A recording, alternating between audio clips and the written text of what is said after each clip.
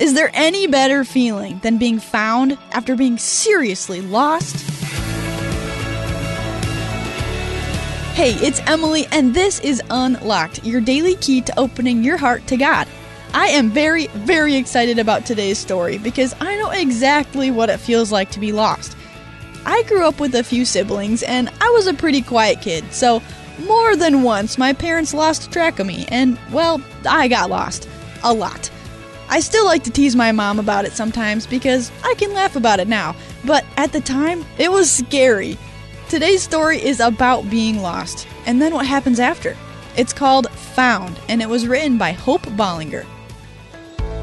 If you'd told me I'd get lost in New York City, I'd have begged you to wake me up from my nightmare. But lo and behold, during my junior year on choir tour, with over 100 students jam-packed into a few charter buses, I ended up lost in one of the biggest cities in the world. I and a handful of other friends followed a chaperone who, although they were invested in getting a picture with a person dressed up as Woody from Toy Story in Times Square, didn't invest in a GPS. But when we realized the time, thanks to the handy-dandy screens in the square, we scrambled toward the sidewalks to get back to the bus for our next tour stop. None of us had a keen sense of direction, and the only ones with cell phones didn't have our choir director's number.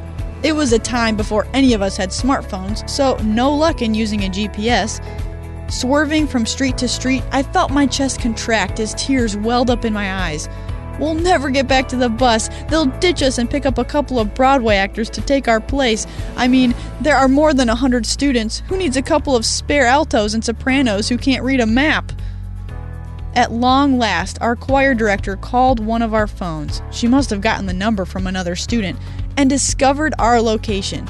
She rushed over, directed us to the bus's position, and made sure we climbed aboard before we took off to our next destination.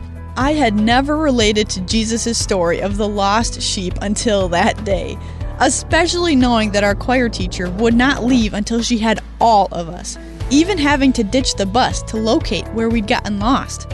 And man, oh man, did it feel good to be found. So let's talk about this. Have you ever been lost before? What did it feel like to be lost? And then what did it feel like to be found? Luke 15:4 says, "What man among you who has 100 sheep and loses one of them does not leave the 99 in the open field and go after the lost one until he finds it?" That is what our Savior does for us, the length he goes to secure our safety. Where do you see yourself in this story of the lost sheep? You can read more on this story in Luke chapter 15, verses 3 through 7. Hey, thanks so much for listening today. Did you know that Unlocked is a production of Keys for Kids Ministries, and we are a completely listener-supported ministry? That means that any one-time or monthly financial gift you give to Keys for Kids Ministries is going to help us continue to reach out to kids and teens and their families with the life-changing gospel of Jesus. So if you would like to give a gift, you can do that on our website, keysforkids.org. And that's it for me. Thanks again for listening. Like I said before, my name is Emily, encouraging you to live life unlocked, opening the door to God in your life.